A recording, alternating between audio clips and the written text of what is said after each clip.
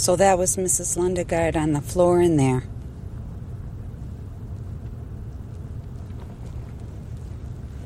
And I guess that was your accomplice and the wood chipper. And those 3 people in Brainerd.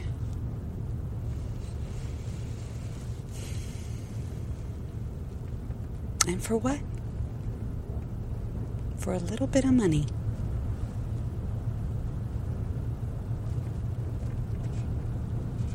There's more to life than a little money, you know. There's more to life than a little bit of money, you know. For example, there's paying us to do movie reviews. This is Candy's Patreon request spoiler. Oh, jeez, I like that. Yeah. Oh, yeah.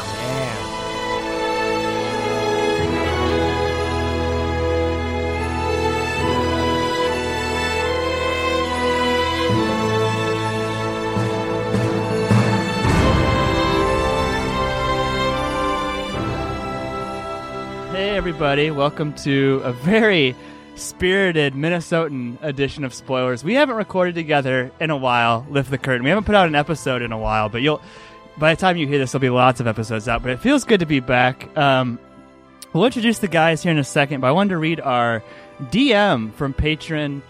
What level is she again? What's the one above Stauncher? Preserved? Preserved patron Candy. She says, I love your guys' show. Been a listener for a long time. I think you should do Fargo for the 25th anniversary. Not many podcasts have covered it, and it's one of my favorite movies. My question, from West to East, to you, is if you were in as much debt as William H. Macy in Fargo, what crime would you commit to cover your ass? Ooh. Also, I usually go by Candy, smiley face. Thank you so much, and can't wait to hear the episode. Well, Candy, thank you so much. So we'll go West to East. Candy's question, if you were in as much debt as William H. Macy, what would you do to cover your ass? Starting with Corey. Yes, this is Corey, Kylo Ren Memes, out of Simi Valley, California. Before I answer, Pappy, you're a Fargo expert. How much debt is William H. Macy in? Isn't it like More than that. 380,000? 750, I think. 750. How does that I'm really confused as to, like, he's taking out loans against cars he didn't have? Mm-hmm. I don't know what he's doing. That's what it sounds like he's doing. It's a scheme to rob Peter to pay Paul, like, constantly. He is getting financing checks for cars that he didn't actually sell. Yep. I only put that together because I work in the automotive industry, specifically with stuff like that. But I'm going to answer the question, and I guess my answer is I would rob a bank. And Attica! Brett just watched Dog Day. I literally just watched that today, sorry. more like Good Time. I thought it would be funny to like rob a bank like with a human realistic rubber mask like Pattinson wears in Good Time. Plus also, this is just me being real, guys. I've always wanted to rob a bank. Oh, me too.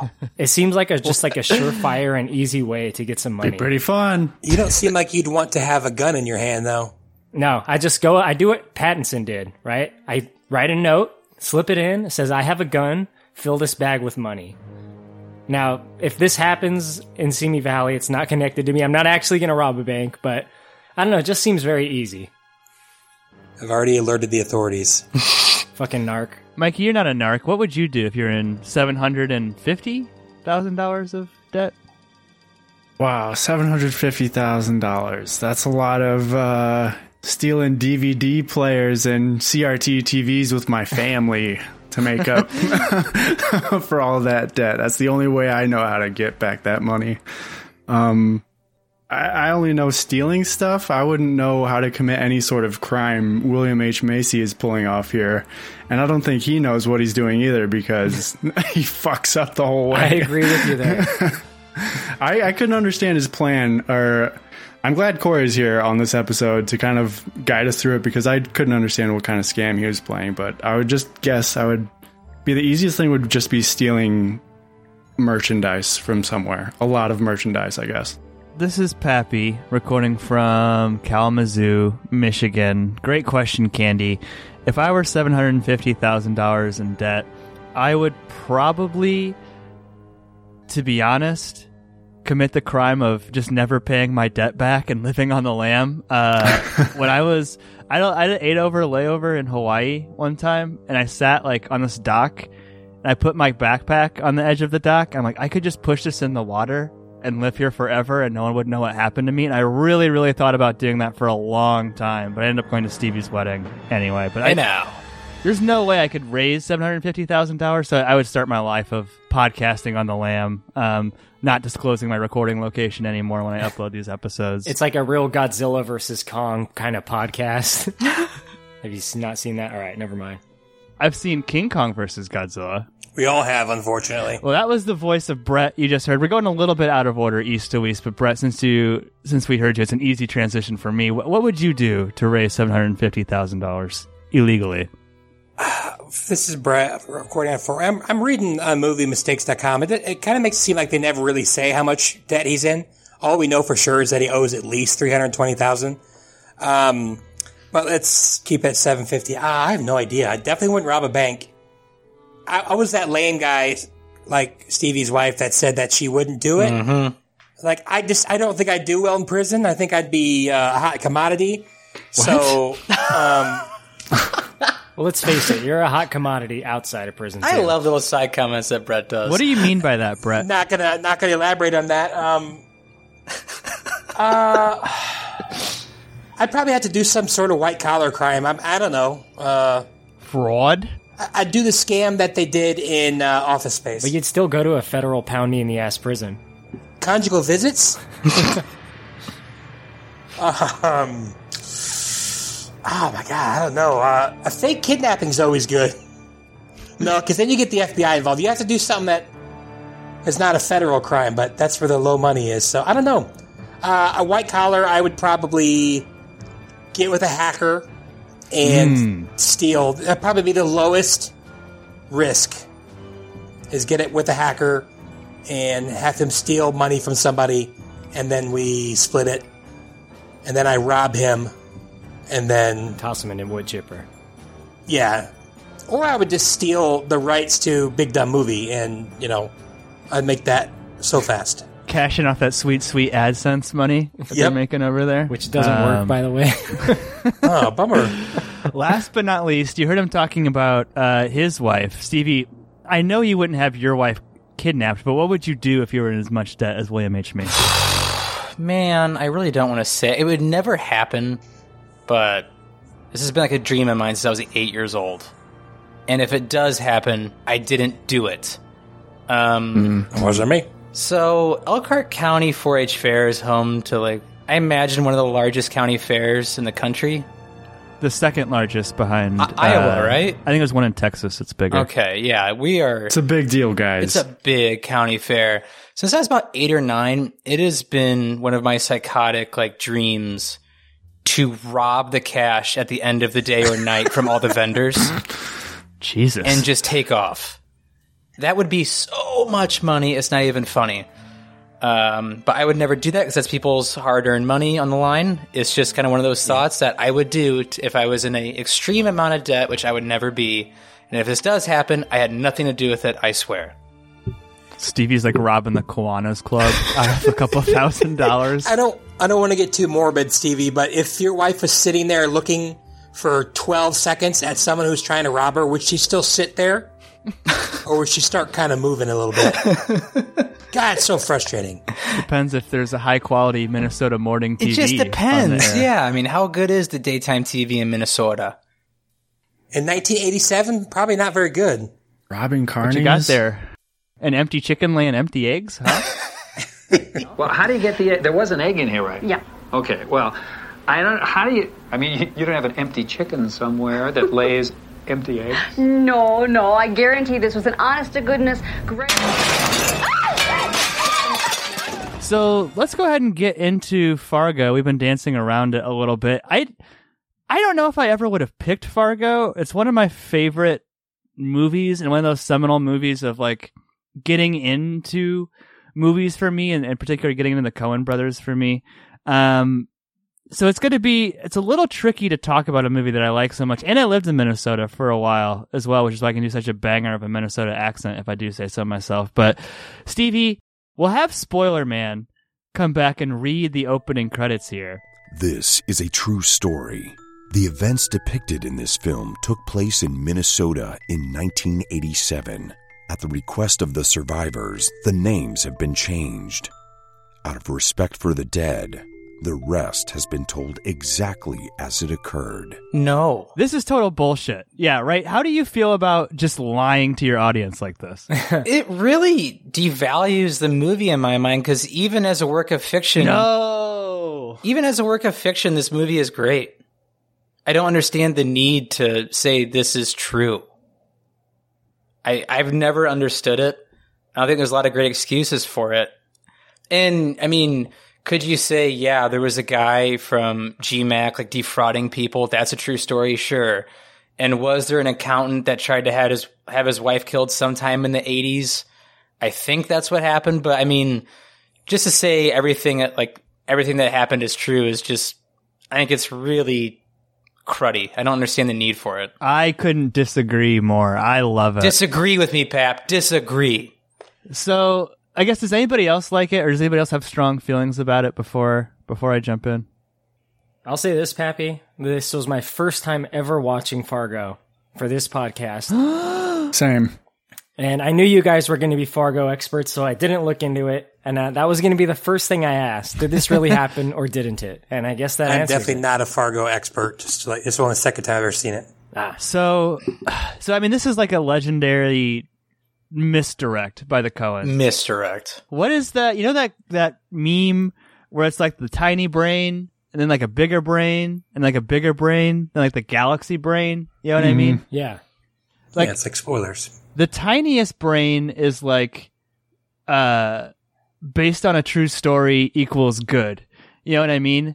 Then the slightly bigger brain is like, you don't need to learn history from movies. And Brett and I have talked about this extensively. I'm not going to hold a movie accountable It's a little different, Pat. for saying, like, presenting William Wallace and like basically as a fact. Are you going to discredit Braveheart for that? Like, without any kind of caveat there? I mean, that might be a bad example because they do have that little thing at the beginning. But what I will say, the biggest galaxy brain though, is that using true stories is a total crutch for like telling a fictional story anyway, since almost everything in a movie isn't true. And honestly, it's like, if you believe that it's a true story just because they say it's a true story, that's on you, my friend. I don't think it's cruddy at all. I think it's hilarious. I think it's interesting. And I don't know. It's just like, how many people saw us in the 90s and just took it at face value in a pre-internet time, right? They kind of just trolled everybody. I love it. I don't mind it. I think it works really well for another movie that I'm more familiar with, which is the Blair Witch Project. And that's true. I've never been mad at that movie for saying it was true. No, brilliant. That's brilliant. But again, I think it's a little. I still think that's a little different.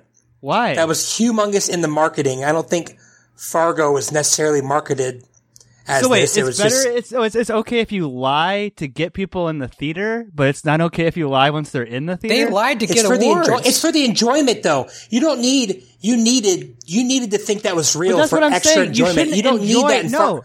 You don't need that in Fargo. You shouldn't enjoy a movie anymore because it's a true story. Why does that make it better? Why is it inherently better because it's a true story? Why do it then? Why do it? Because it's hilarious. Because to me, because it just sounds better if someone came up with this on their own. Yeah, but like you're not gonna. I don't have a problem with it. Pat, back then, when you're watching the movie, it's like you can't Google that while you're in the movie theater. It's like you would have to look that up somehow after the movie is done. Gone to the It's like, library and looked up newspaper clips. Yeah, what is the point at that point? I just think it adds to the legend of Fargo. I think it probably sparked conversation. Like how many people literally just went out driving in the Minnesota countryside looking for a briefcase full of $1 million along fences? They still do that probably. Well, yeah, there's a movie about that from a couple years ago. Oh, really? Well, they did that in the show. It was the first season. Someone found the briefcase. But there's a movie about looking for the money? Yeah, my friend from Big Dumb Movie, Steve, was telling me about it. I forget the name, but there's a movie where someone watched Fargo, thought it was real, and went to go find the money. See, that's hilarious. I just looked it up. Kumiko the Treasure Hunter. Future spoilers pick, Kumiko the Treasure Hunter. But right out of the gate, we get some exposition. We meet maybe not our three main characters, but three pretty central players. Jerry, Carl and Peter Stormare, who plays Gare, I think his name is. We don't hear his name, Gare, a lot. Stevie, you want to talk about one of those? Describe them to our audience. Dealer's choice. I'll take Jerry Lundegaard, or Lundegaard. He is the epitome of a loser in life. He's a snake. Yeah, you can just see it from the offset. And the fact that he ended up being in sales made me laugh so hard when I first saw this, because I always call it death of a salesman when someone overpromises and underdelivers. And I feel like Jerry has been that way his entire life through everything. Yeah. It's always, oh yeah, I'm going to get you that tomorrow. Oh yeah, this is going to be great stuff. It'll work out just fine. And he is the epitome of under-delivering. He's just, I mean, in my opinion, he's just a loser. And he comes up with this great scheme with, the one thing I do like about this scene a lot is the fact that Peter Stormare and Steve, how do you say his last name, Brett? Buscemi. No, it's Buscemi. Buscemi. Buscemi. There we go. I like how they see through Jerry immediately and cut him off constantly, pretty much saying, you're not going to tell us how this goes. Like, you're stepping into our world now. And one thing I find really funny about this movie is Jerry doesn't fit into any world. And that's kind of the chaos he creates. He doesn't fit in his, he pretty much is destructive in his own world. And he tries stepping into the world of crime, and it goes even worse. See, I give you a brand new vehicle in advance, and then... I'm not going to debate you, Jerry. Okay. I'm not going to sit here and debate. I will say this, though. What Shep told us didn't make a whole lot of sense. Oh, no. It's real sound. It's all worked out. You want your own wife kidnapped. Yeah. He's bad at everything, it seems like. Yes. Mm-hmm. Yes. William H. Macy is amazing at playing a pathetic piece of shit. Jurassic Park 3. Also, Magnolia. Shameless. Mikey, how do you feel about Steve Buscemi? We talked about him a second ago in this movie. Yeah, Steve is playing a guy named Carl Showalter. He's kind of like doing all of the talking for the pair of him and Peter Stormare, and he's talking to William H. Macy's character, and like Stevie said, he's being like really short with him and kind of straight to the point because he knows that, I don't know, like Carl knows that he's killed people before or done shitty stuff before, so he's not very intimidated by Jerry at all. He's a greaseball. Or your fucking wife, Jerry. I love that. And then we have Peter Stormare playing Gare. He's kind of the strong, silent type, smokes a lot of cigarettes, and imposing force. But my first Stevie question of the episode is, how did Carl and Gare link up? How did they become friends? Because it seems like a very unlikely friendship throughout the course of the movie. It almost seems like they were hired by different people and say, like, get along. Yeah. Their first interaction, it feels like, because they're kind of ironing out things like smoking cigarettes in the car, or talking or not talking. Yeah, it's strange. It almost feels like their first job, right? Mm-hmm. And I mean, I know we'll talk about it here in a little bit, but you can tell throughout the entire movie that Carl never feels on even footing with Gare in the slightest. Mm-hmm. And Gare just seems like a stone cold sociopath. And Carl just seems like, hey man, we're in the same line of work. Let's just be friends.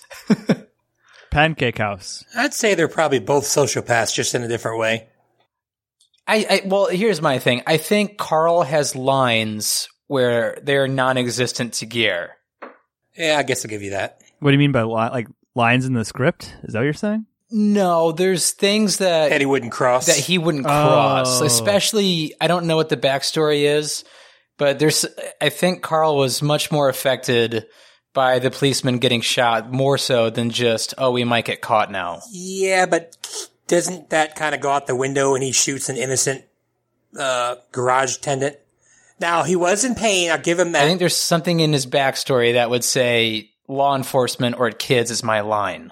Yeah, and I think Carl had to get there to the point where he shot like the dad or the parking lot attendant. Like things had to unfold a certain way for him to be mentally able to do that. He had to be angry enough and seen enough blood already, you know? Mm-hmm. He seems like a lower level criminal guy. He seems like, maybe he's committed some commercial burglary. But I have a feeling this is the first time he's ever killed anybody. Can you crack a fucking window open, man? You know, it's proven that secondhand smoke is carcinogen, a cancer agent. Hey, look at that, Twin Cities. It's the IDS building, the big glass one, tallest skyscraper in the Midwest after the Sears in Chicago or John Hancock building, whatever. You never been to Minneapolis? Nope. Would it kill you to say something? I did. No. It's the first thing you've said in the last 4 hours. That's a fountain of conversation, man. That's a geyser. I mean, whoa, Teddy, stand back, man. Are you guys familiar with the concept of the Dark Triad at all? Do explain. What is that, some Zelda shit? Close. It's like a Triforce, but like a dark Triforce. It's 3 personality traits that are, I don't know what the right word for them is, like measured as like negative personality traits or like malevolent personality traits. That's a good word for it. They're Machiavellianism, which is manipulative, self-interested, domineering, so Jerry to some extent, psychopathy, emotionally cold, remorseless, which is Gear, and narcissism, grandiosity, perceived superiority, entitlement. So when you kind of look at these 3 characters, they're almost like 3 different embodiments of these dark triad personalities, but all sort of evil in their own different ways. And we see that in Jerry, especially when he is trying to sell the True Coat to that poor couple early on. Brett, would you buy the True Coat from Jerry? Would you have just taken that car as is? I'm really bad at saying no, so yeah, probably. I probably would have let him sell that to me. I know it's not exactly what you asked, but guys, I hate that. So He's so infuriating. slimy. Okay. Yeah. I work in the car industry. I mentioned that earlier. Fuck car salesmen, dude. I fucking hate them. I seriously fucking hate them. Used car salesmen are the worst pieces of shit. People have said before, used car salesman is a really good spot for a lot of sociopaths to work. I would not be surprised if a lot of them do work there. It's like custom made for their personality type, and they can do it for a long time. They have schmooze people, put on fake charm. I mean, it's right up their alley. And Jerry fits the bill perfectly. I mean, the kidnapping and the crime aside, just like the way he sells a car is so fucked up. Like, that True Coat shit, it's like, man, he doesn't let it go. We sat right here in this room and went over this and over this. Yeah, but that True Coat. I sat right here and said I didn't want any True Coat. That's what I mean about like salesmen, over-promising and under-delivering. And the thing that's so telling about that scene is when that guy's yelling at Jerry, calling him a liar, and Jerry like shrinks into like his little hole, like, yeah, you got me. I have nothing else to say. Mm-hmm. He's just getting berated by this guy. You're a fucking liar. You're wasting me and my wife's time. And he just looks down and like still wins the situation. You know what I mean? In the sense that the guy is like, get out my checkbook. And like, he's willing to be a liar. He's willing to sit there and like the throngs of abuse, put himself in that kind of situation because he just wants the outcome. That's all he really cares about. He doesn't really care about the emotional manipulation or like even to some extent what people think about him. It's this weird Minnesota nice glean on it. And I don't know if you guys have heard that term before, but it's like this whole tongue-in-cheek politeness that he has about him. But maybe this is exacerbated by his relationship with his stepfather, or not his stepfather, his father-in-law, excuse me. Mikey, what about Wade Gustafson? Gustafson. He's just a really stern old guy. What's his job? He's like a land developer or something. He's real estate, yeah. Yeah, real estate.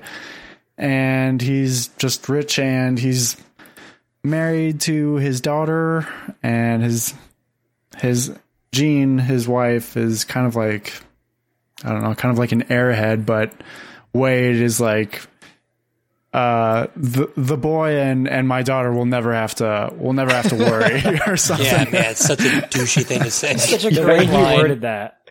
Such a great whenever Jerry was asking for a loan or something, or about the deal, like if you wanted in on the deal. Jesus could set us up real good there, Wade, for Gene and Scotty and I. Gene and Scotty never have to worry. It's just like, oh. What about I? Yeah, he's that guy. He's that father-in-law. So everything you want in a father-in-law. The way I look at that too, maybe I'm just looking into it too much, but I love the disrespect that Wade shows Jerry, just for the simple fact that I imagine as much business as Wade has done, Wade has dealt with 1,000 Jerrys and despises them all and probably hates it that Jean married one. Oh yeah. But I love it when Jerry walks into his house, his own house, after a hard day of trying to plot to get his wife kidnapped and murdered. And Wade won't even look at him. Like, he's barely answering his questions. It almost makes me think that Jerry didn't even put like his name down on the house, that Wade actually owns that house. And that's why he just feels he can show him so much like disrespect. Watching the Gophers into his chair.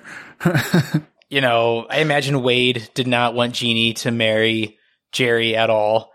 And then she begged and begged and begged. And he's like, well, I might as well just get you a good house. Let me buy it. How much money did he offer his daughter not to marry him? Reverse dowry. You reverse it. Please stay away from my daughter. I bet he didn't offer Jerry any money because Jerry's the type of person that would have taken it. Yeah.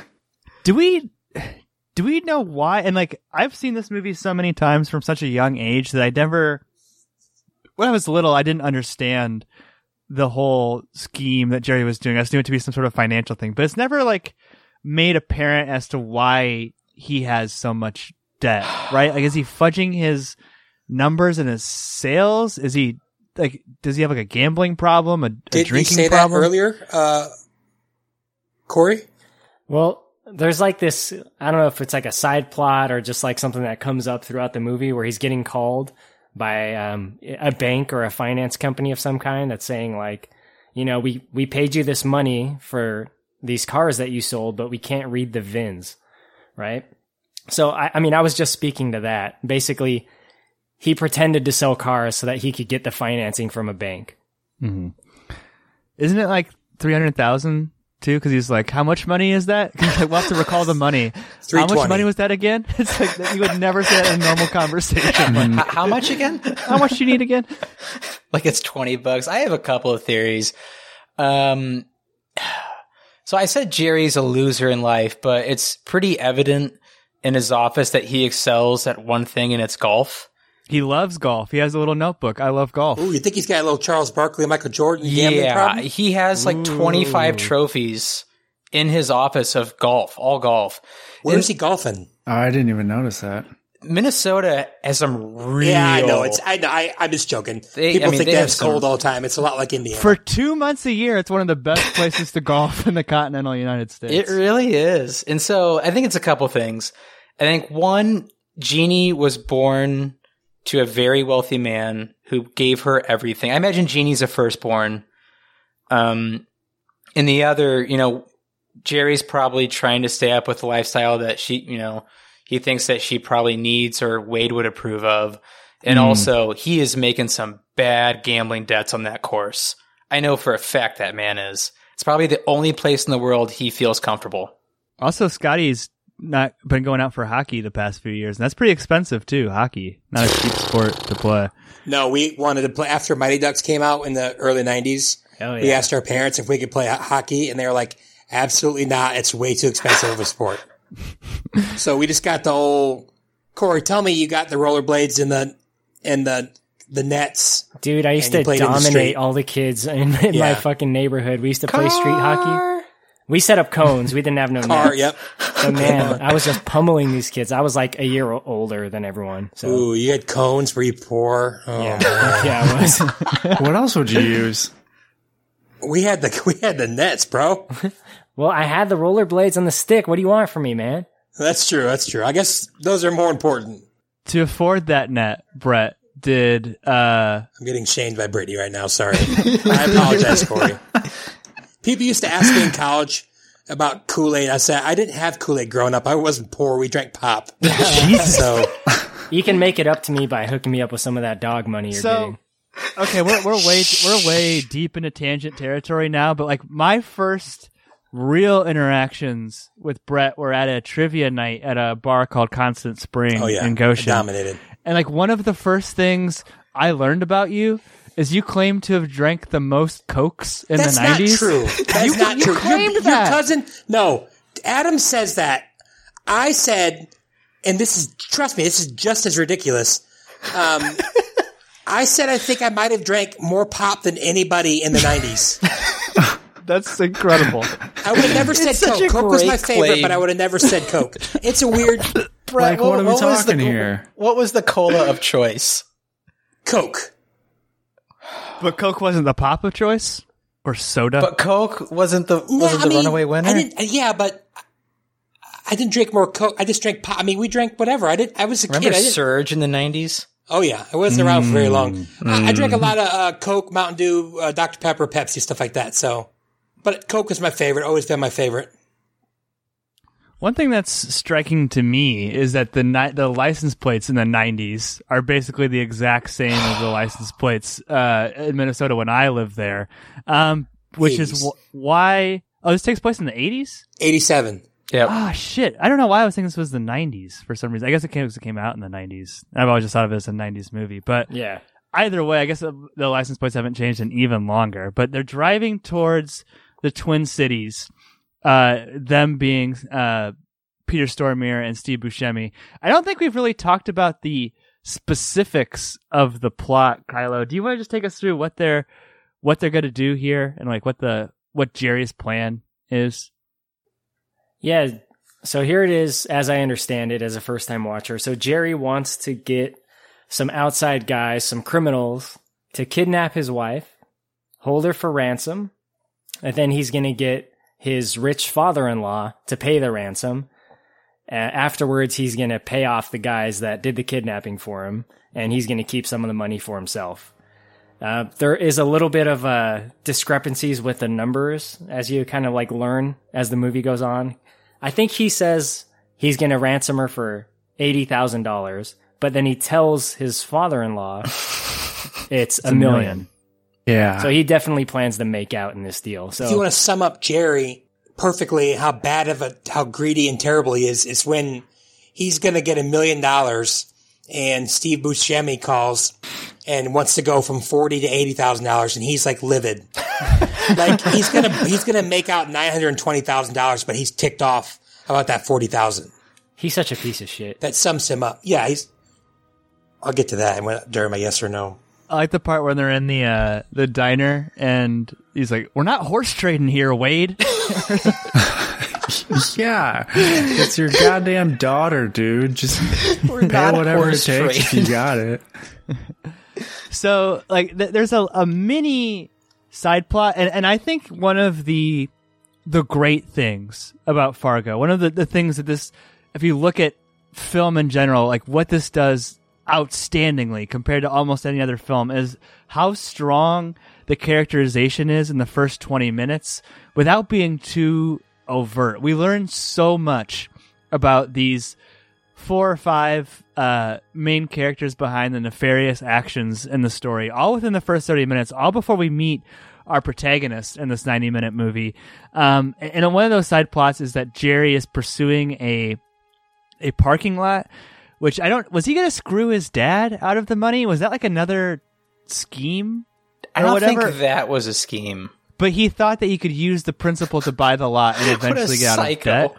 Yeah. Do you want to talk so he's just basically asking his father-in-law for a loan to finance a business. They're not a bank. We're not a bank, Jerry. I mean, it's just the hubris, like the stupidity of Jerry Lundegaard is just insane to me. Like the fact that he thought that someone with far more capital and credit than him would just loan him money. So just because, and they wouldn't make any money out of it outside of 1% above prime. Hey, his problem is he's such a bad businessman. He doesn't realize that he's a stupid criminal. He's so stupid. We're not a bank, Jerry. To be fair, though, I mean, his numbers were pretty sweet. You know, pretty sweet deal. I mean, his father-in-law even does him like a kindness of like, here's a finder's fee. Get the hell out of here. $75,000. Right. Yeah, that would have, I mean, what? He wanted $1 million? I still don't understand what he wanted all of that money for. don't really understand his scheme. Because he wanted to pay off his debt and have money because he's greedy. That's my guess. I think his debt reached far beyond the 320. I mean, but it's also probably he just wanted to be a success to some extent too, right? If he's lived in the shadow and felt like a loser his whole life, he probably only was able to socially climb, through the sport of golf or something, right? Probably just rub the right shoulders, met the right people type thing, impress his wife that way. And now he's just stuck working, not even for his father-in-law. There's like a guy in between him and his father-in-law who just eats burgers and watches the Gophers. But I say all this because we learn a lot about Jerry, seeing him and his ineptitude and his inability to execute. And like when he goes out to his car, when I used to live in Minnesota, I used to like feel this exact feeling of like getting in your car, getting out the ice scraper, starting to scrape the ice, and it just doesn't come off. It's just the most frustrating thing ever, especially after everything he's went through. It's such a great moment of Jerry. But while this is happening, the kidnapping is also taking place. Mikey, this is your first time seeing it. Did you enjoy? This is really sort of the first action that we get in the movie. Yeah, kind of opens up kind of comedically with Steve Buscemi looking like, I guess there's like a glare on the window that he's trying to peer into, and he can't see Jean knitting on the sofa, and he's like right there, right next to her, and he breaks up in the window and scares her, and she takes off running and runs into Peter Stormare, who's really scary, and she ends up biting him on the hand and running upstairs. It's it's pretty funny. It's also kind of scary. It's a good scene. It's intense, right? I mean, this woman is like one of the few innocents in this whole movie. I thought she died when she fell. And I thought that was going to really kind of take the plot in a totally different direction. So I was glad that she wasn't dead, but it doesn't really matter in the end. I think that's one of the great things about this movie, though, Kylo, is that she's an innocent, but she is collateral damage of these schemes, right? She doesn't make it home. Okay, lives are lost. Innocent people die in all of this. All because Jerry is a piece of shit, which is something you'll hear me say a lot. But, man, when I was watching the kidnapping scene, I was, like, on the edge of my seat. It's just really well executed. Like, these two personality types are so different. The Uli guy is, like, he's seemingly, like, pretty calm and collected. Like, this is just, like, another day at the office for him. To the point where, like, when he gets bit, he's, like, looking for, like, ointment in the medicine cabinet. What is it so weird, the ointment or something? Ointment. No, it's a different word. He says, crap, it came up on the closed captioning. Unguent. What? I need unguent. Different word, okay. But Steve Buscemi is, like, frantic and all over the place and panicking, and that seems to be, like, the state in which he, like, lives his life in, for the most part. When he's not mad at you for, like, not talking enough on a long drive, that is. And I was getting serious, like, Mr. Pink vibes. Like, it's, like, almost the same guy, right? From Reservoir Dogs? Yeah. Which one's Mr. Pink? Harvey Keitel? The guy who's shooting people and screaming. Buscemi. Yeah, he's Mr. Pink, yeah, because he complains about being pink. Oh, right. Yeah. What a run Steve Buscemi had in the 90s here. Airheads. Yeah. One of his all-time greats. I'll say this about that break-in scene. I honestly have the worst brain. So I work in, like, home construction and home supply. And looking at that house, I know for a fact Jerry Lundegaard didn't put a cent down on that house. Like, that house is so far out of what he makes and produces. Wade 100% paid for that house in full. Jerry is paying Wade back, probably with a PMI, like, as interest, like, above what the actual mortgage was or would be. He's giving him 1 over prime. Yeah, so Jerry didn't put. That's a really nice house for that time. It doesn't even look that outdated, like 10 years later in, like, the late 90s. So I would say, yeah, Jerry didn't put a cent down on that house. they go on to have a pretty eventful traffic stop. Stevie, what goes down here? And is this not the worst attempt at a bribe of all time? We'll take care of it in Brainerd. I mean, I just thought we'd take care of it in Brainerd. Yeah, so they get pulled over. We get some real heavy accent from the statey. Then they're out in the middle of nowhere. And the one thing I like that the Coen brothers did with this scene is Peter Stormare's character is doesn't have a lot of emotion throughout the entire movie anyway. I think his jaw doesn't close throughout the entirety of the scene. Still, this entire scene. And Pat, I was going to ask you this question because we've talked about, there's kind of certain giveaways to when a character is going to kill another character in movies. Was there anything that happened where Peter Stormare, do you think he decided to kill this cop before they even started talking? There's a moment where the camera does a one shot of Peter Stormare right after the cop says something like, "What is this?" type thing. And Steve Buscemi just is so convinced that the line, "We'll take care of it." In Brainerd. He's going to somehow get him out of this. Maybe the best thing to do would be to take care of that right here in Brainerd. What's this, sir? My license and registration. Yeah, I want to be in compliance. I was just thinking we could take care of it right here in Brainerd. There's one shot of Peter Stormare where he's God, he doesn't even visualize God damn it, if someone told me to act show frustration, but it's just the slight hint of okay, annoyance, okay, now I've got to kill this cop type thing. It's very short, but I love the way that when he grabs him and shoots him in the top of the head, the way the blood just volcanoes out of that cop's head. It's fucking crazy. Can I interject real quick? Yeah. Just to touch on something earlier, he was asking for an unguent. Unguent. What is an unguent? Similar to an ointment, but it's less viscous, and it's it's oilier and pastier. So, like an ointment, it's just everyone, but this is just more of a paste and, it's just oilier. Unguent. It stays on your skin longer or something. So less viscosity. Interesting. Unguent. But I don't know, Stevie, anything else from this traffic stop scene that jumps out to you? Yeah, I love the fact they're in the middle of nowhere. It's night. There's snow all around. There's blood everywhere. Things I love to see in movies.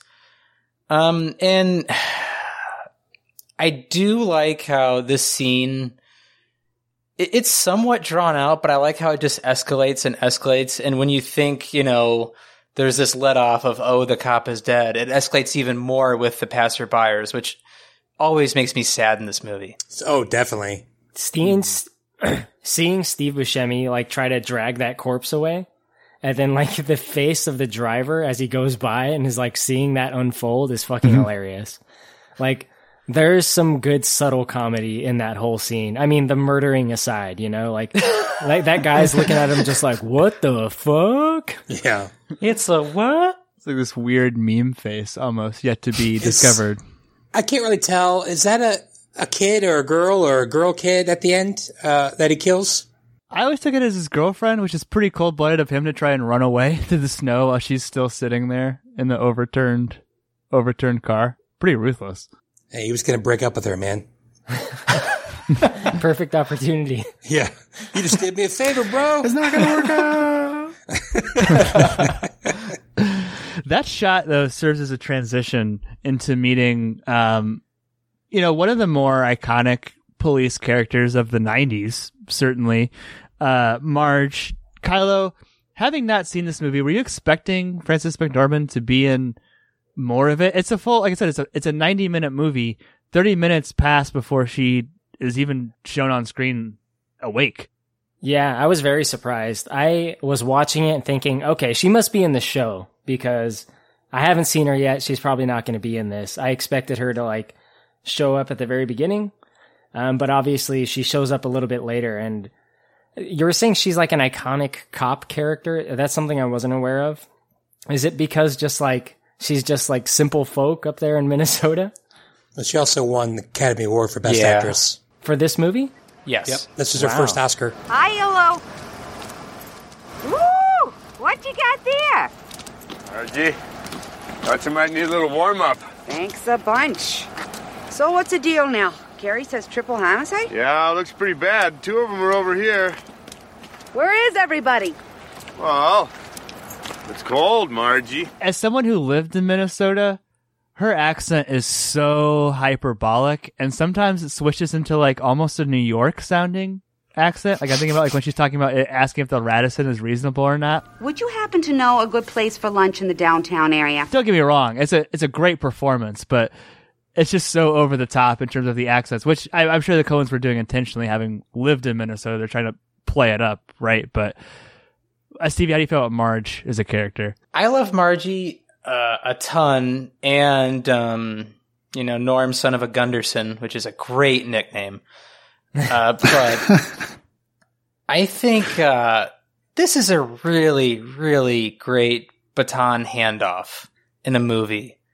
She only appears when necessary. We don't get these, like Kyle said, early shots of her in her normal life, and then, Jerry Lundegaard and Gare and Carl come into her life. This is, we meet her when we need to. And I think that's what's great about this movie. It's because if the intro was 10 or 15 minutes, we'd call it an intro, right? This would be setting the stage. This would be like an extended scene.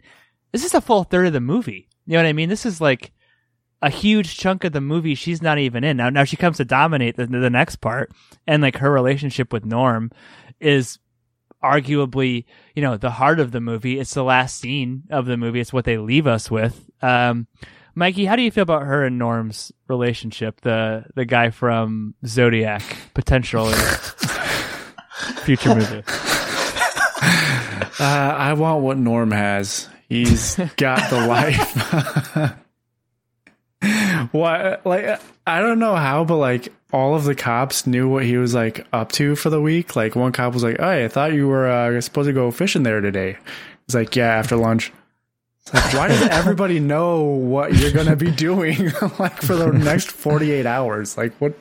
Who are you? And he's just like cooking food. He's a nice guy. He makes breakfast for his wife, or like forces her to eat breakfast, and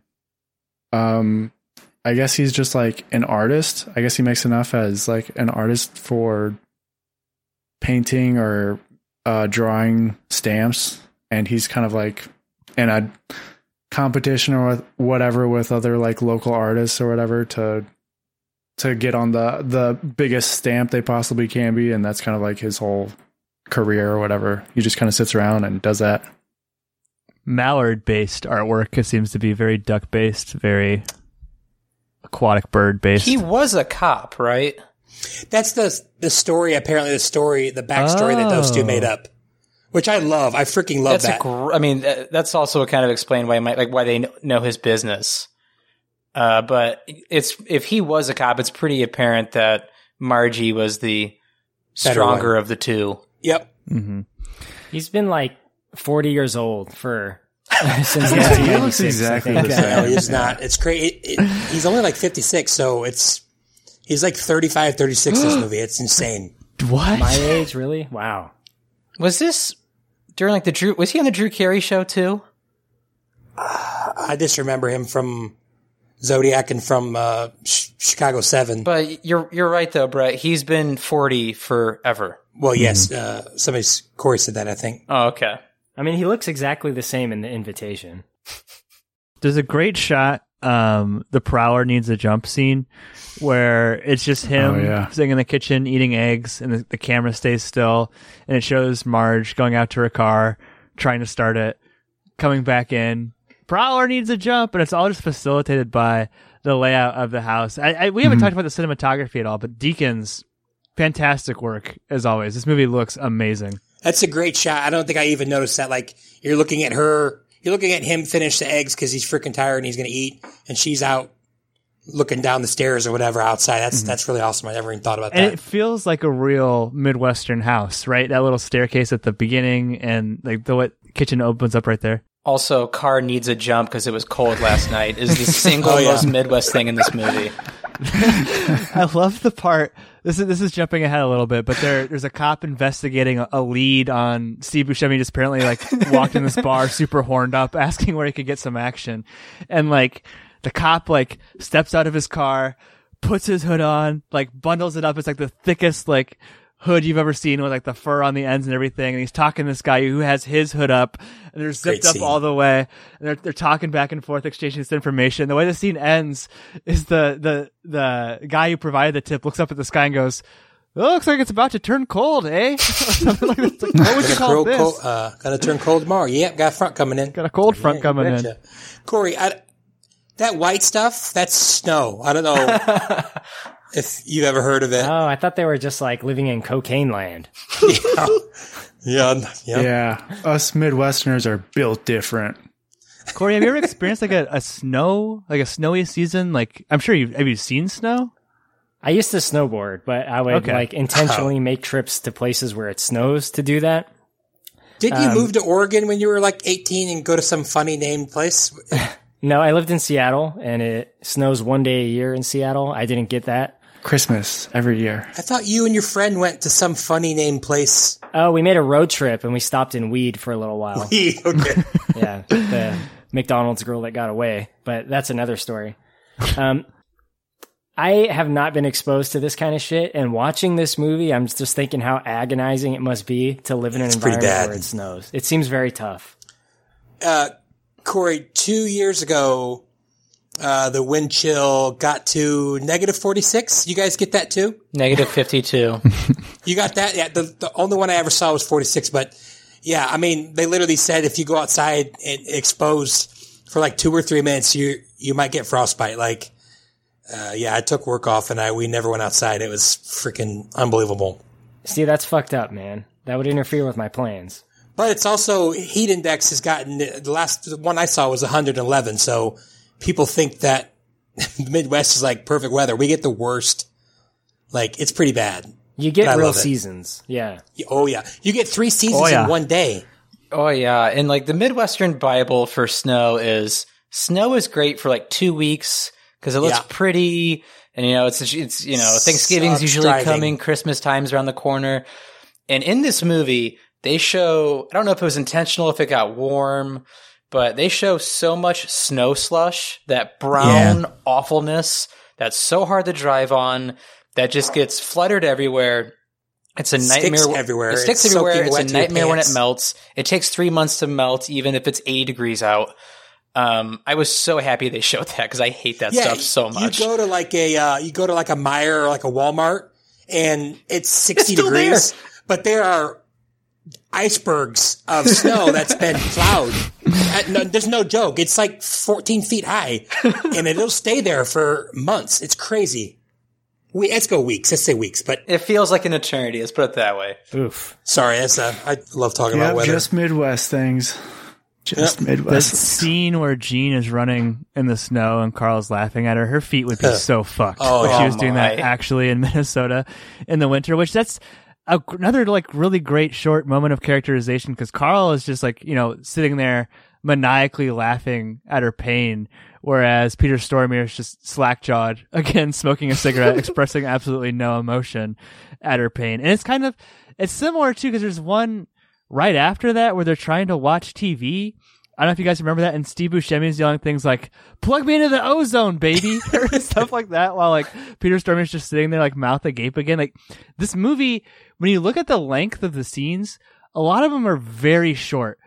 3-minute, 4-minute, 2-minute scenes. Get in, get out, get in later than you need to be, get out sooner than you need to be type scenes. Explain just enough about the characters and keep moving. And that's kind of what we get into in this next section of the movie. It's really the investigation. I mean, I don't know if you guys have anything to say about the 2 women who were interviewed by Marge at the bar. Went to White Bear Lake, Go Bears. One of the persons from Go Bears.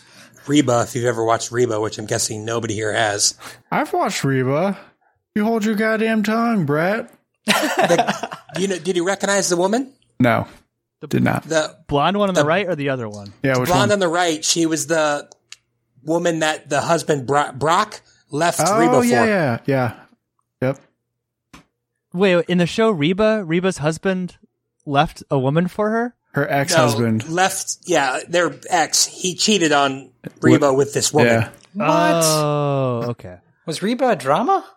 No, it was a comedy. It's comedy, but man, it's funny. I love Van. Van's my boy. Van was hilarious. Pappy, real quick, I have a question for you because I don't know if this is something we're going to get to naturally.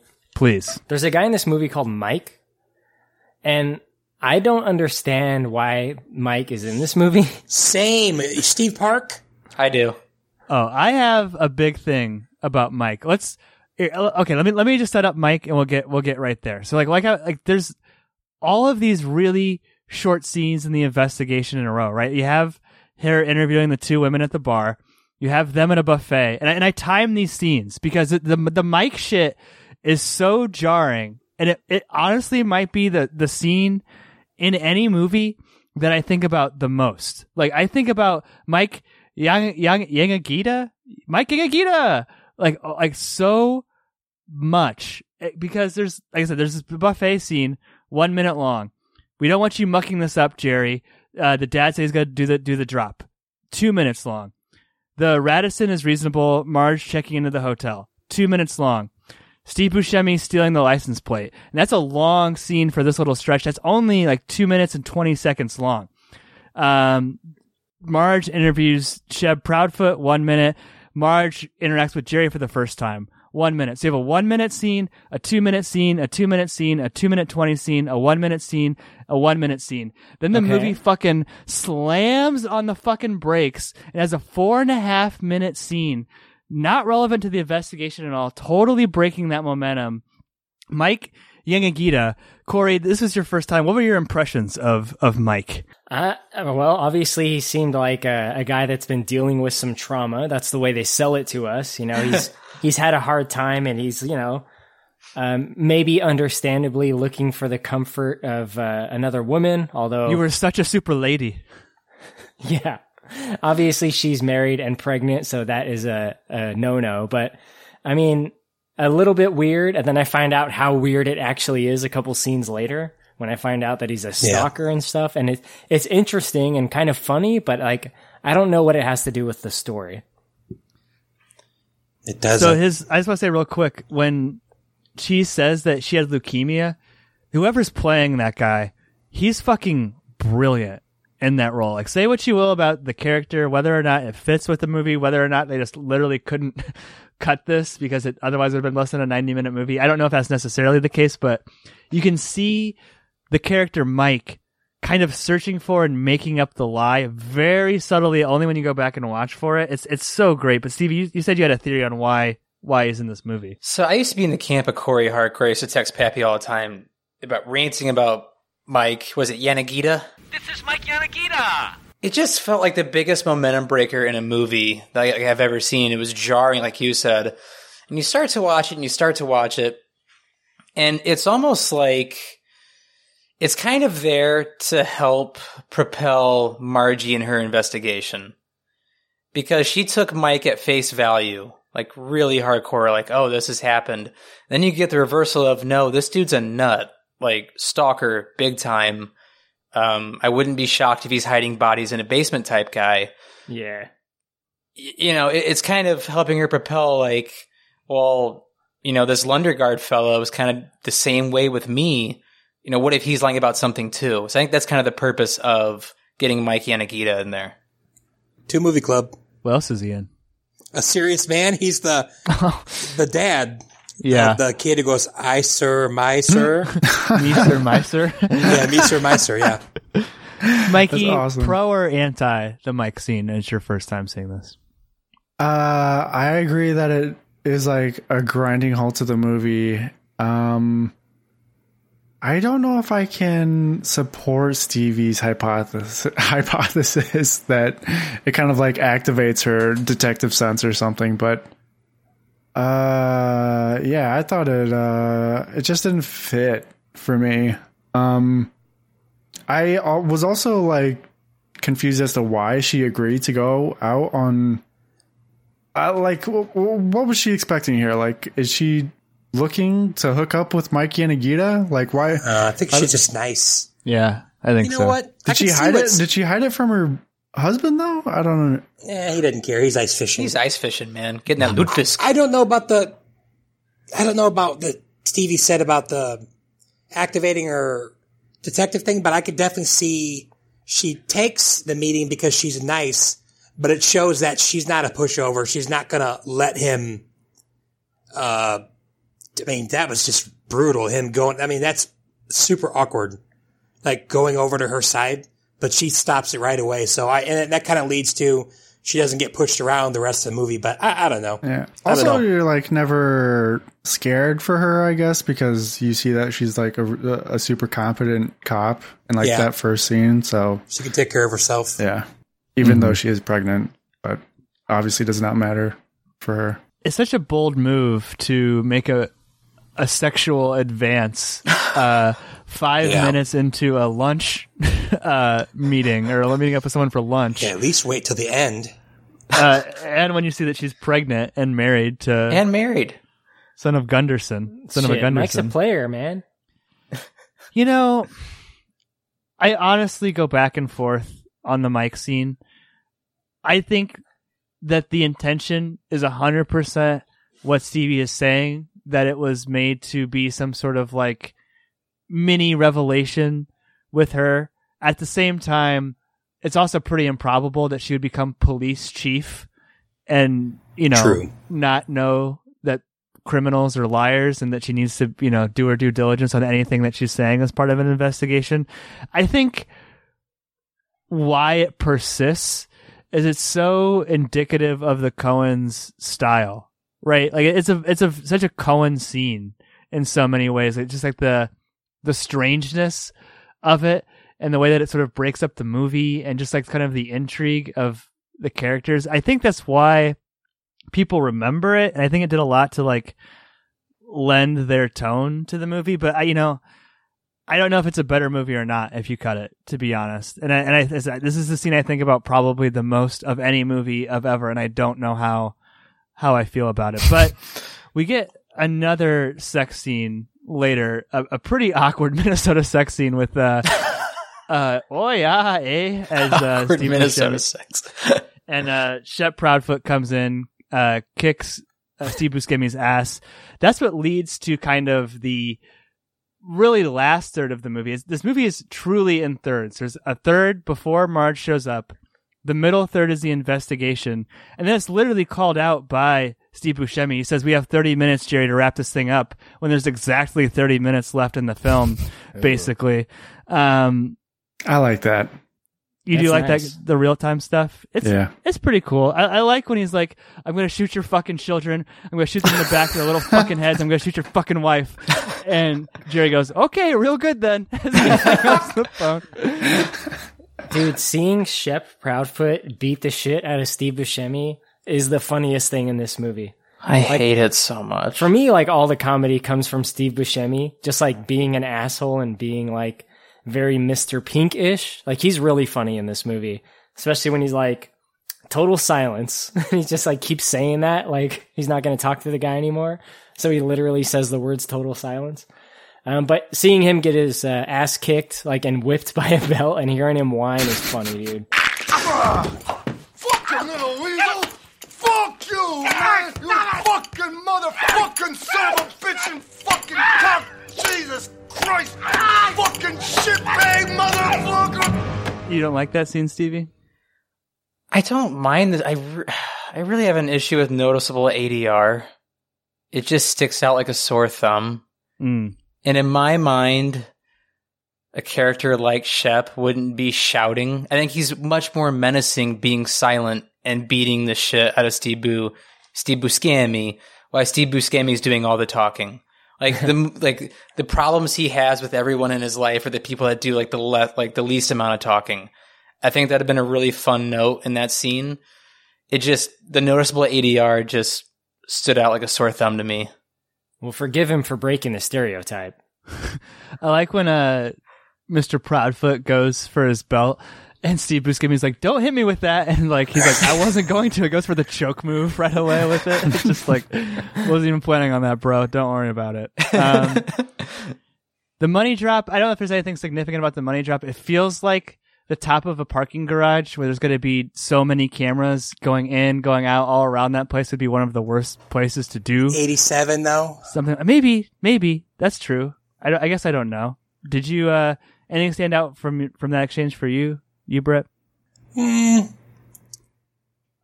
I don't know. I just the Wade or whatever is all tough in the car, and then he's not as tough out there. Like, I'm just surprised he didn't have his gun out quicker or something. And I don't know, Steve, nothing really. It's just kind of quick, and I didn't want.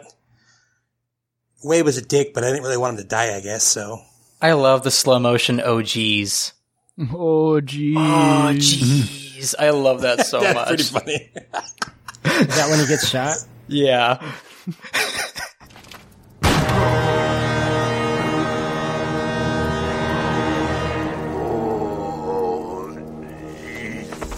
What about when Jerry just pulls up, sees his dead father-in-law, and his only reaction is just to pop the trunk? Like a great shot. Well, so why did he do that? Why lift Wade?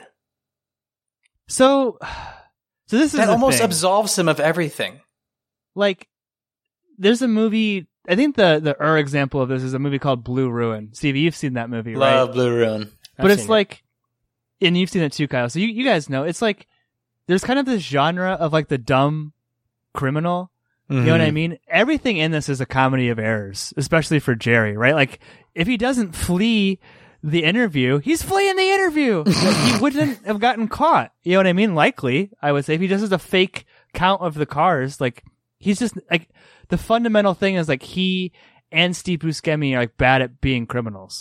It's kind of like the same. Is that kind of a common Coen?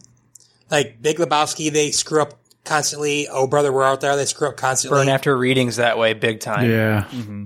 One thing it's not like that, I guess, is A Serious Man, but that's a different story altogether. So takes place in Minnesota, though, so we have that going. Yeah, but no, I totally agree. Like this, everything that unfolds is like happens wrong, right? From the very beginning, from them meeting at the wrong time. Like, it all is downhill from there. And yeah, they do things wrong, but also, like, it kind of seems like Marge is a pretty fucking good detective too, right? Mm-hmm. So there's both angles. You got a really good detective and some pretty shitty criminals. I like, just speaking how she's a good detective, I like how she's like, I don't 100% agree with your police work there, eh? I think he was saying dealer plates. Yeah, so kind of coming towards the end of the movie here, Steve Buscemi sounds like Tim Roth in Reservoir Dogs. He gets shot in his face. I don't know. It kind of blends together for me. Oh yeah, the bearing of the money. We talked about that as well. I remember being a kid thinking that there was really $1 million out there somewhere in Minnesota that I should go find, like that guy who did that movie. But Stevie, the wood chipper scene. This is like what I knew about Fargo going into it. Sort of this climax of the movie. Marge, like we said, is tipped off by Steve Buscemi running his mouth in a bar, being all horny. That's what basically leads to her investigating Moose Lake in Minnesota, where they're found. What the last sort of climax here? Anything stand out for you here at Moose Lake? Even before this, my favorite sequence in the whole movie is Peter Stormare running out the door with an axe. And so good. It's so good. I mean, just the idea to have them scream and then quick cut it with that type of violence was, I mean, it's my favorite part of the entire movie. But I feel like this is, you want to talk about like iconic parts of Fargo. I feel like the wood chipper, you know, if you brought up Fargo to anybody on the street, it seems like, oh yeah, the wood chipper. Wood chipper for sure. It's the most iconic part. And I definitely appreciated the character who's 7 months pregnant in the snow is probably exhausted, slow walking it down to Peter Stormare's character.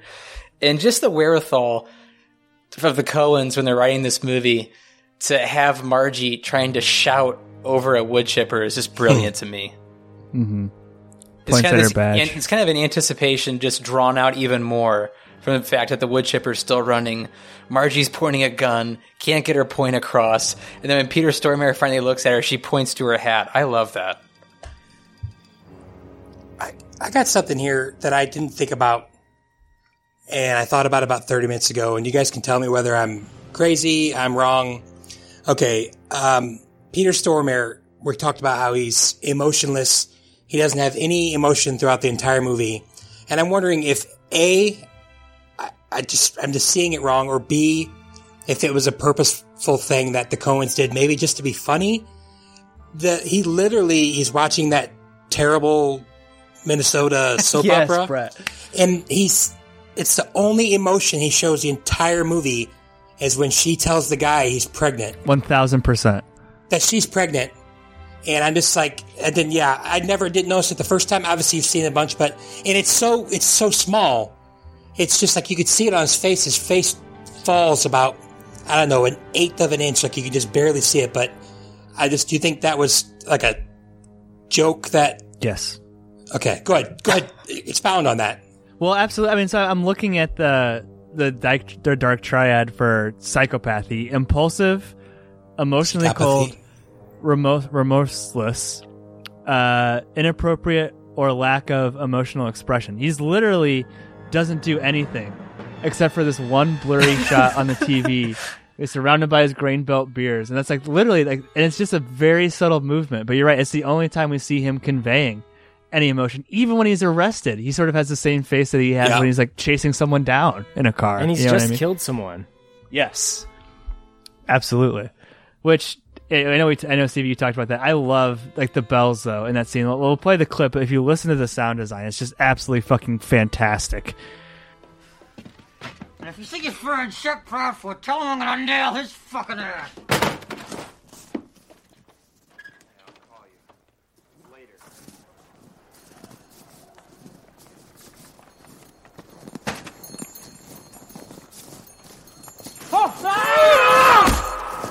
It's unreal. And I like how you guys talked about, just a comedy of errors and these stupid criminals. I understand being in the moment of just killing somebody with an axe who you spent like 2 weeks with, but you have a big old lake there with a lot of ice and snow. To the land of the ice and snow. The wood chipper's not the best way to go. It's not very discreet, is it? I mean, that was probably just for fun, right? Yeah. Yeah, I was trying to wrap my head around his reasoning, and all I could think of was like, oh, he's just psychotic, because there's no reason that would be your first option. It almost makes me think that he's still mad about not going to the pancake house. Like, even in death, Steve Buscemi still has to suffer. Well, Stevie, without that, it's basically Ice Road, the movie starring Liam Neeson on Netflix, if you don't have the Roger Deakins blood on the snow, which you said you love blood on the snow. Love blood on the snow. Wouldn't change it. But I mean, that's pretty much the end of the movie. There's like a little coda here, right? Marge is there, makes the arrest, gives them the lecture. There's more to life than a bit of money and all. Mikey, I think one of the best bits of acting in the whole movie is William H. Macy just being a little bitch here at the end. Yeah, I mean, I'm sure this happened about 6 months ago with William H. Macy, this exact same situation. Nice. But it's just getting dragged. It looks like an episode of Cops. It's pretty funny. Speaking of not actually conveying their real emotions, it's the realest his character's been for us, the audience, right? His just blood-curdling screams. He's finally not obfuscating the way that he's feeling anymore. He's just really pissed that he got caught. He's a piece of shit, guys. I don't know if you guys knew that, but yeah. I think it's a nice touch that they knock on the door and he's like, all right, I'll be right out. And he's like crawling out the window. That's funny, man. Well, Corey, I want to ask you, I like asking you this question on movies that you haven't seen before. I don't get the opportunity very often, but we get the scene of Marge and Norm in bed. Marge doesn't even share anything about her day, really, right? You would expect, that scene to be her decompressing about seeing someone in a wood chipper or making an arrest or talking about the case that she was working on. But Norm says they made the announcement, and Marge doesn't even need to ask what announcement. She's instantly excited. She's instantly engaged. She cares about what he has to say. And then we talked about the stamp thing a little bit. She's super proud of him. She's gassing him up, loves him very much. And she says, we're doing pretty good. And it's that moment's almost like a reflection of everything that she's seen between Mike Yankonita and the wood chipper and Peter Stormare's like just total psychoticness. How do you feel when the credits roll on Fargo, Corey, after kind of a roller coaster, ultra-violence comedy, bit of a mixed bag there? I mean, I really enjoyed the movie, but with that scene in particular, I think it's a good misdirect, because you're right. Like, we, the audience, expect them to be talking about the events of the movie. And that's not what they're talking about. They're talking about Norm's basic ass, like his fucking stamp paintings. And they just got a wholesome and loving relationship, and it's cool. You said it ends with the line, "We're doing pretty good." I think it's 2 more months, actually, is the last line, where they're talking about the baby. Okay, well, that just makes me think of, the line, "We're doing pretty good." It makes me think of American Movie.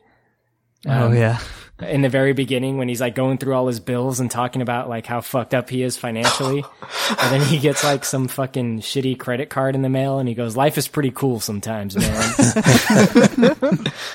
Also, I gotta think a lot of, just from what I see in TV and movies, I mean, I'm just blaming it based on that, but I think a lot of cops and wives or husbands probably have a no shop talk rule. That makes sense. So, I mean, I'm not saying what you're saying isn't right, but maybe that's just kind of what it is. She doesn't want to bring that home with him. But I guess if he was a cop, then maybe he'd want to hear about it. So I'm just saying. Mm-hmm. Yeah, I feel like, what's his name? Norm? Yep. I feel like he's seen some shit and it's absolutely zero cop talk now for him. He's kind of like emotionally, I don't know. He seems like a weird guy. He seems nice enough as a husband, but he does seem like he doesn't want to talk about anything she's involved with at work. But it's just like this, such a sweet note to end the movie on, right? And I think as we'll get into final thoughts here in a second, but I think what it's easy to take for granted with 2021 eyes watching this movie is just the unique blending of tones that this movie really brought together, right? It's not similar to Pulp Fiction in so many ways, but the mix of comedy and ultra-violence is pretty unique up until that point in time, right? And I think that this little note of wholesomeness, this little cherry on top of it, like I said, the violence, the comedy, but it ends on a sincere, sweet note and showing an example of what the Coens must think is a good, healthy relationship. I really, really like that. And I think that's what really rounds out the movie for me. Yeah. You mean like as opposed to a Tarantino movie, right? Exactly. Yes. Where I don't even know how it would end in some cynical way or some ultra-violent way or maybe even like a joke or something. Or focus on like, I feel like a Tarantino movie would almost end like with a resolution of the conflict in a lot of cases. I think with a Tarantino movie, a lot of the times they end and we're supposed to be like, that was so cool. Yes. Right? Mm-hmm. This ends in a different way. It's like you said, it ends in like that was really nice. Like that touch at the end. And despite everything that unfolded, like there is, I don't know, it's like almost a form of hope. Mm-hmm. And this a new hope. A form of a new hope, exactly. And the score that swells there too. It's a fantastic score. I mean, Binary Sunset plays. No, Binary Sunset does not play in this movie. But now that we've gotten into Star Wars references, that's a sign that it's time to get out of this podcast. Any other final thoughts from you guys on Fargo? When Buscemi gets shot, or he's like grazed, but he is bleeding a lot, and he's kind of like, carrying on with this wound, and it's really fucked up, and he's clearly in a lot of pain. Shot! I love that, by the way. And then he goes back to like the cabin, and he sees Uli. He goes, "You should see the other guy." Like that is a classic line. Mm-hmm. Yeah, I love how he's just putting like Arby's napkins on it, and it's just sticking in his giant gaping wound in his face. It's disgusting. Why didn't he just bail? Yeah, he had all the money. I don't know what. And the car. Yeah.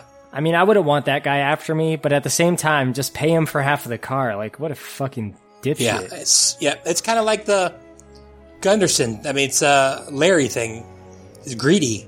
Well, he's such an extra dipshit, too, because he has a truck. He's like, you can take my truck, which we haven't seen at all, which is probably totally clean, not on the police radar, but he chooses to take the Sierra, the Sienna, or whatever he says, which is like been all over the police like news or whatever. It's like, and I'm sure it's covered in blood. It's like he doesn't even take the right car in that situation. That's how dumb he is. And he's never going to find his money.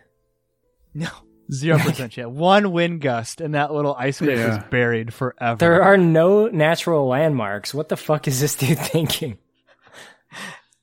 It got to be mile markers, right? He's out in the middle of nowhere, bro. They showed us that there was no natural landmarks very explicitly. Yeah, okay. He looked like he was on the Oregon Trail. There was nothing out there. I do love that scene when he's burying the case and he's struggling to walk back to the car. I could just feel how cold it was outside watching that. I was thinking the same thing. I'm like, that looks awful. Was this... I should know this. Was this shot in Minnesota? IMDb says Fargo. Antarctica. See how much of a difference that makes? Like, just...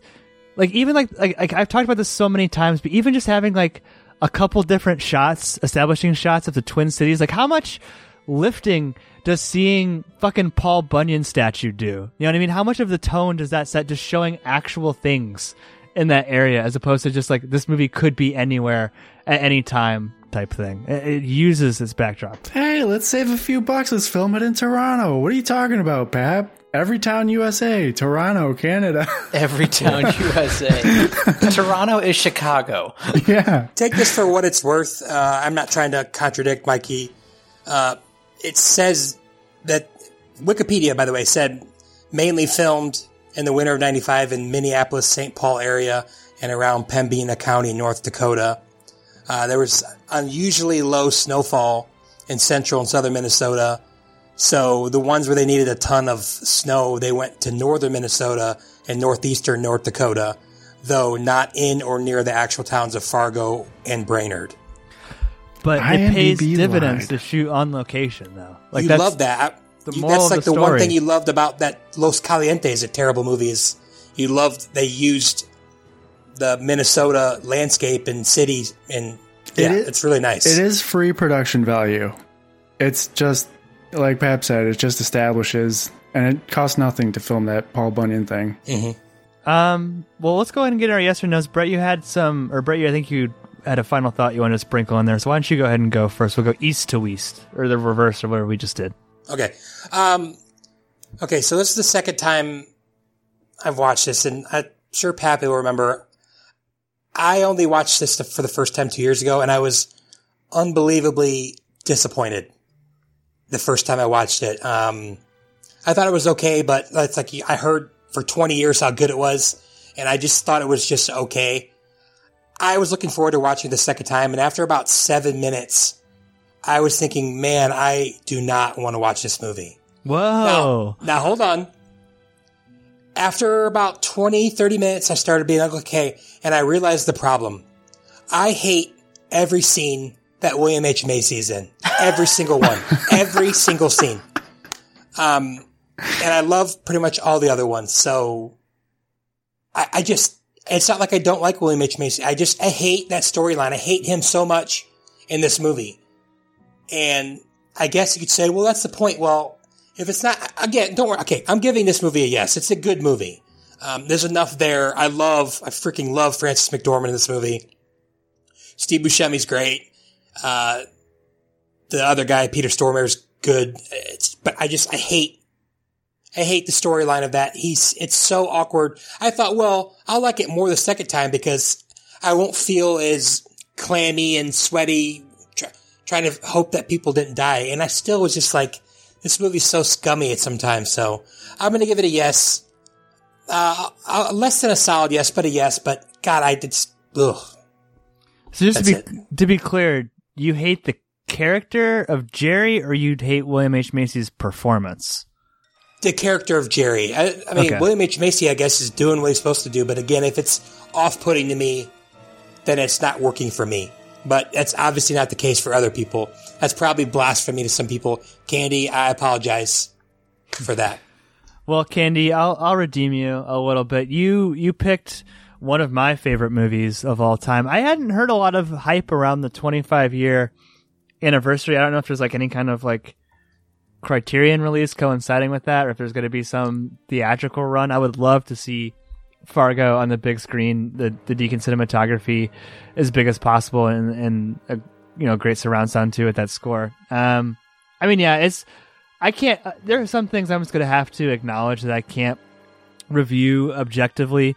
Fargo is one of them because it's so seminal to me loving movies. I mean, it's literally like I was pretty little, 8, 9, 7 years old, and my mom being like, Fargo is a great movie, and then showing me the movie, like, okay, this is what a great movie is. You know what I mean? It's almost became the definition of what I thought was like a great movie. Obviously, love the Coens. I love young Coens. This and Raising Arizona, they're two stories about couples, not about couples, but couples who are in the salad days of their marriage before they have kids. That's definitely a big part of this movie, Frances McDormand's pregnancy, a big part of Raising Arizona. I just love their early work so much.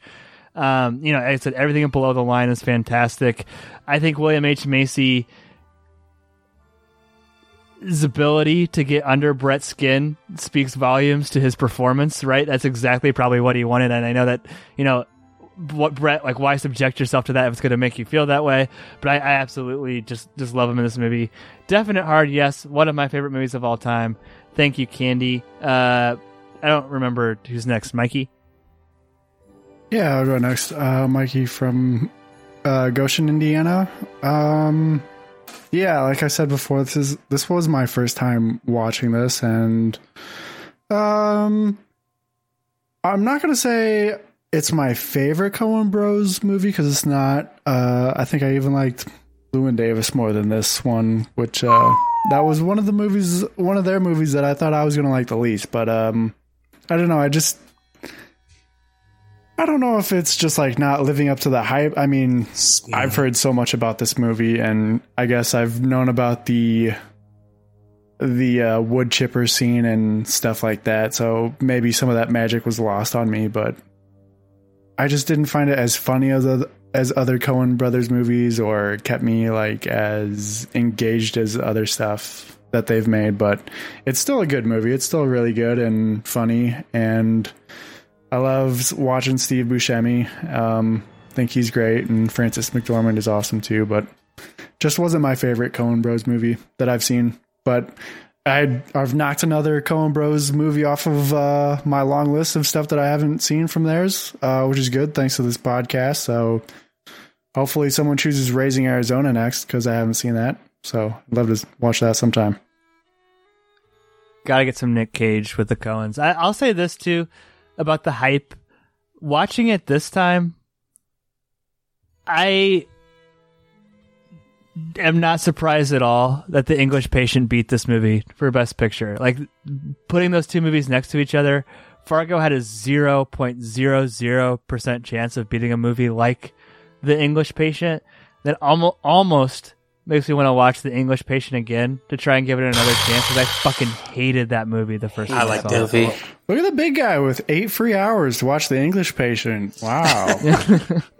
Life is very busy right now for me, clearly. Cool. Sorry, Stevie, I think you're next. I will give this movie the hardest of yeses. I think this movie is an absolute masterpiece. One, I love that it's based in the Midwest. I absolutely love the Midwest. Also, I talk about blood on snow a lot. I think it looks beautiful on camera in violent films, and I'm happy that it accomplished this. And also, the Coen brothers are just amazing writers and directors. I think, sometimes we get lost in certain movies where, it has really witty and snappy dialogue, and I just like how dry the dialogue is in this movie. And watching William H. Macy chew up every scene in this movie is just an absolute treat. Jerry is an absolute scumbag and a loser and a bastard. But the thing is, Jerry's exist in this world, and he plays this Jerry perfect. And the "we're not a bank" Jerry is so priceless. I like Wade talking just little, tidbits of, why not go to Midwest Federal, meet up with Bill Deal. Just little stuff like that always makes me smile. And when Peter Stormare bolts out the cabin with the axe, just those quick 4 seconds are some of my favorite things the Coen brothers have ever done. So hardest of yeses, this movie is a masterpiece. And last but not least, before Kylo gives his yes or no, once again, thank you, Candy. I appreciate all of our patrons, and especially appreciate you commissioning this episode. Glad to have you as part of the Spoilers family. But Corey, you are powering through an illness tonight to this podcast. Mad respect to you as well for doing that. You sound great, but what would you say about Fargo on your first watch? Fargo. So I'm going to give Fargo a yes, or a Minnesota yeah. It's a good movie, obviously. Yeah. It's no Jesus Rolls. It's no Suburbicon. It's no Hail Caesar, but it is a very good movie. Mikey, what are you talking about? I don't like those movies. Okay. Now, the things that do it for me in this movie are, a lot of them are the performances. Namely, Steve Buscemi as Carl, and William H. Macy as the pathetic character that he likes to play.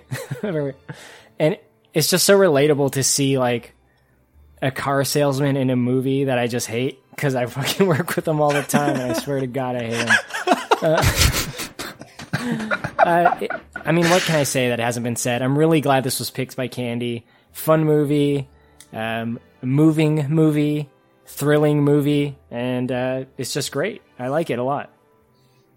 I would say if there are any used car salesmen listening, I need a new car. A new used car. So if you'd like to become a sponsor of the podcast, I don't hate True you. Coat. I would love you, and I will pay extra for the True Coat as well. I don't know if we're going to have a lot of used car salesmen after Corey's rant, and I called them sociopaths earlier. So, well, they are, Brett. They're probably not getting to the 90-minute mark of the podcast. I'll put it that way. Have you guys not seen that Dateline? What? No. A used car salesman, was trying to hire people to murder his wife. And 5 used car salesmen were like, "Oh yeah, I'll do it."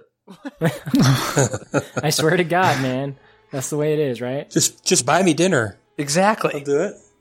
Well, tonight's trivia is not vehicle related at all, so you guys should be doing okay there, and not used car related at all. So as I pull it up, we'll just go in the reverse.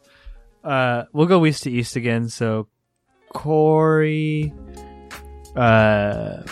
Stevie, Mikey, Brett, Stevie, you remember that show that used to be on Univision or Telemundo? I forget which one. It was Vas? Vas o no Vas. Yep. This is Lago o no Lago. I don't know what the Spanish for not a lake is, but I pulled a database of Minnesota lakes. Just a simple trivia. Oh my gosh. Single elimination. If you miss it, you're out. All you have to do is say if it's the name of an actual lake in Minnesota. Pretty simple, right? So, like I said, we'll start with you, Corey. Your first name, and all I have to say is, you can say lake or no lake. That's fine. You don't have to use Spanish or whatever language you'd like to use. We're an international podcast. All right, I'll go with Japanese tonight. Thank you. Okay. Marowak.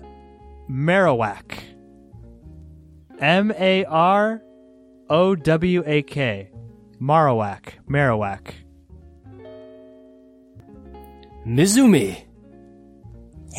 Was that lake? Yeah, that means lake. No, sorry, that is a Pokemon. That is what Cubone evolves into. Marowak, not a lake in Minnesota. Oh, man. God damn it. I play Pokemon. I should know this. Stevie, you're up next. Yours is Vaporon. Okay. This one I would have gotten. Okay, first off, Corey, do you know what Minnesota is called? The land of lakes or some shit? The land of 10,000 lakes. And it's 10,000 Definitely Pokemon. the tiebreaker in the event that we go through all 20 of these. Pappy, I think you're pronouncing that wrong. I can give the right pronunciation. Please, well, no, okay, please. Yeah. Vaporeon. Vaporeon, Stevie. Is that a lake or not a lake? That sounds like prawn, Pap. I'm gonna say no lago. That's correct. It is a Pokemon. It's an not Eevee. porn. Okay. If you give it a water stone. Water stone. Mikey, Calhoun. I'll say that's a lake. Very good. That's a lake that I used to live right next to in Minnesota. Give me Lake Bulbasaur. I lived there. Brett, yours? Lake Blastoise. Yours is Eagle's Nest 4. Eagle's Nest 4. Not possessive when I copied it, but I don't know if that was a typo in the database. Eagle's Nest 4. Or not. What is that noise I'm hearing?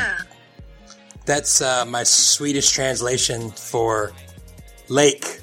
It is indeed. Can you do that again, please? Correct, Brett. That is a lake. Eagle's Nest 4 is a lake. So back up to the top with Stevie. Cloister. What? Say it again? Cloister.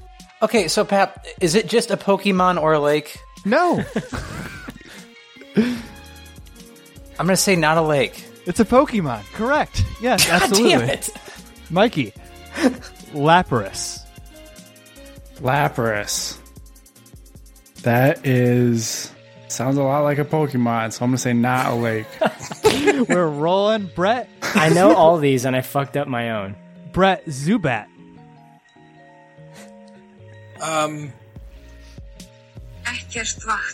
No, I'm sorry. It is a lake. Oh, crap. I was speak Icelandic? Pokemon. You speak Icelandic, I'm Pappy? speaking in Icelandic. Yes. Zubat is also a Pokemon, though. Oh, Correct. trick question. Whoa. Found often in caves. Flying in poison dart. Ah. So am I out, or I don't know what's going You're on? out. Yeah, you're Okay. out. So it's down to Stevie and Mikey. This is, again, just for tossing it to Spoiler Man, a little trip to the winner's circle, a little chance to talk some shit. Stevie. Rat Root. God damn you. I'm going to say it's a lake. That is a lake. Let's go. Mikey. Stinking. Stinking. As in the act of stink. Correct. Spelled that way. I'll say that's not a lake. Oh, I'm sorry, Mikey. That is Lake Stinking. I'll just run through these real quick. Stevie, poop. I'll say it's a lake. No, it's not a lake. So you've been out Stevie, on come Lake on. Poop. Poop? It sounds like a very Minnesota thing to be like, going over to Lake Poop. Some other highlights I had with Raichu, not a lake. Not Eagles a lake. Nest 5, not a lake. Eagles They stop at Eagles Nest 4. Pickle, Florida, Lake Zoo, Lake Thief, and Lake Oxyoke would have rounded out the trivia. But Stevie, you are the winner today. Go ahead and what did you just say to me, Brett? Stevie is the winner in Icelandic. I love that. Stevie, please give your toss to Spoiler Man and 60 seconds or whatever to talk about whatever you want in Icelandic, but the floor is yours. Okay, I just want to say thank you to Candy for picking this movie. This is, honestly one of the funnest podcasts I think we've ever done. Sorry, Josh. I know you couldn't be here, but this was an absolute blast. This, for me, is up there with The Collector of how much fun I had on this pod tonight. So thank you, Candy, for picking this movie. Thank you to all of our loyal listeners. You guys are amazing. Like always, if you want to become a patron, that would be amazing. If not, continue to listen to us for free on iTunes. A listen is always a great listen. And that is it. Thank you for listening. Take it away, Spoilers Man. Thank you, Candy. Special thank you to our patrons. Matt Troll. We're not a bank, Jerry. Brother Brian. I need unguent. Druid King. Yeah, that's a good one. Nick. Oh, yeah? Yeah. The Meg. Oh, jeez. Oh, jeez. David. Yeah, right now. You're darn tootin'. Nurse Stacy. Yeah, is that useful to you? Oh, you betcha, yeah. Yeah. If you'd like to request an episode, hear your name read by Spoiler Man, or even just help us make podcasts, please check us out on patreon.com/spoilerspodcast. Our email is podcastspoilers@gmail.com. Twitter is @spoilers_pod. Our Instagram is podcast spoilers. It's lit. Josh Hensley from the Rutabaga wrote our theme song. Please support this podcast by leaving us an iTunes review. To do this, 1. Search for movie spoilers. 2. Click on our orange Spoilers Bowl logo and scroll all the way to the bottom. 3. Leave us some stars and some words. Now you can check us out on Spotify, YouTube, Stitcher, Apple, and Google Podcasts. I still think we need the Spoilers cereal bowl. Yes. Like put like the Spoilers logo at the bottom of a bowl? Yeah. That'd be cool. What's Brittany doing? She's on her phone right next to me. Oh, our dog's in the middle. What are you going to watch 2001, Brett? I don't know. She just doesn't really want to watch it, so it's kind of hard to... Well, watch what? Have you ever watched 2001 A Space Odyssey on weed? Oh, Brett, you never seen 2001? No. On weed. It's okay. 2001. It's on our scratch off, but we haven't watched one of those in like 2 years. So. I'm just not a big Kubrick guy. Oh, I am. Becoming. Did you finish Barry Lyndon? Yeah. You like it? Yeah. Isn't that one part like exactly like? Yeah, definitely. Call it the Wind. Okay. Yeah. Yep. As soon as she said, "Don't let him ride the horse," I was like, "Well, he's dead." He was a little turd. So, do you think that's like intentional? Like, is that? Because like Kubrick wrote that movie. Did he write that with Gone with the Wind in mind, or is that just like that kind of shit just happened to people? Well, it's based off a book. So that's based off a book. I didn't realize that. Yeah, it was written for the screen by Stanley Kubrick. So that's How many adaptations did he do? Because 2001's was like a collab thing. Shining was an adaptation. Yeah. Doctor Strangelove might have been original, but was Spartacus based on something? Spartacus. I mean, okay. Greek. Yeah, I mean, okay. Pap, are we gonna do Eyes Wide Shut for Christmas this year? I love Eyes Wide Shut. I'm into it. I love that movie too.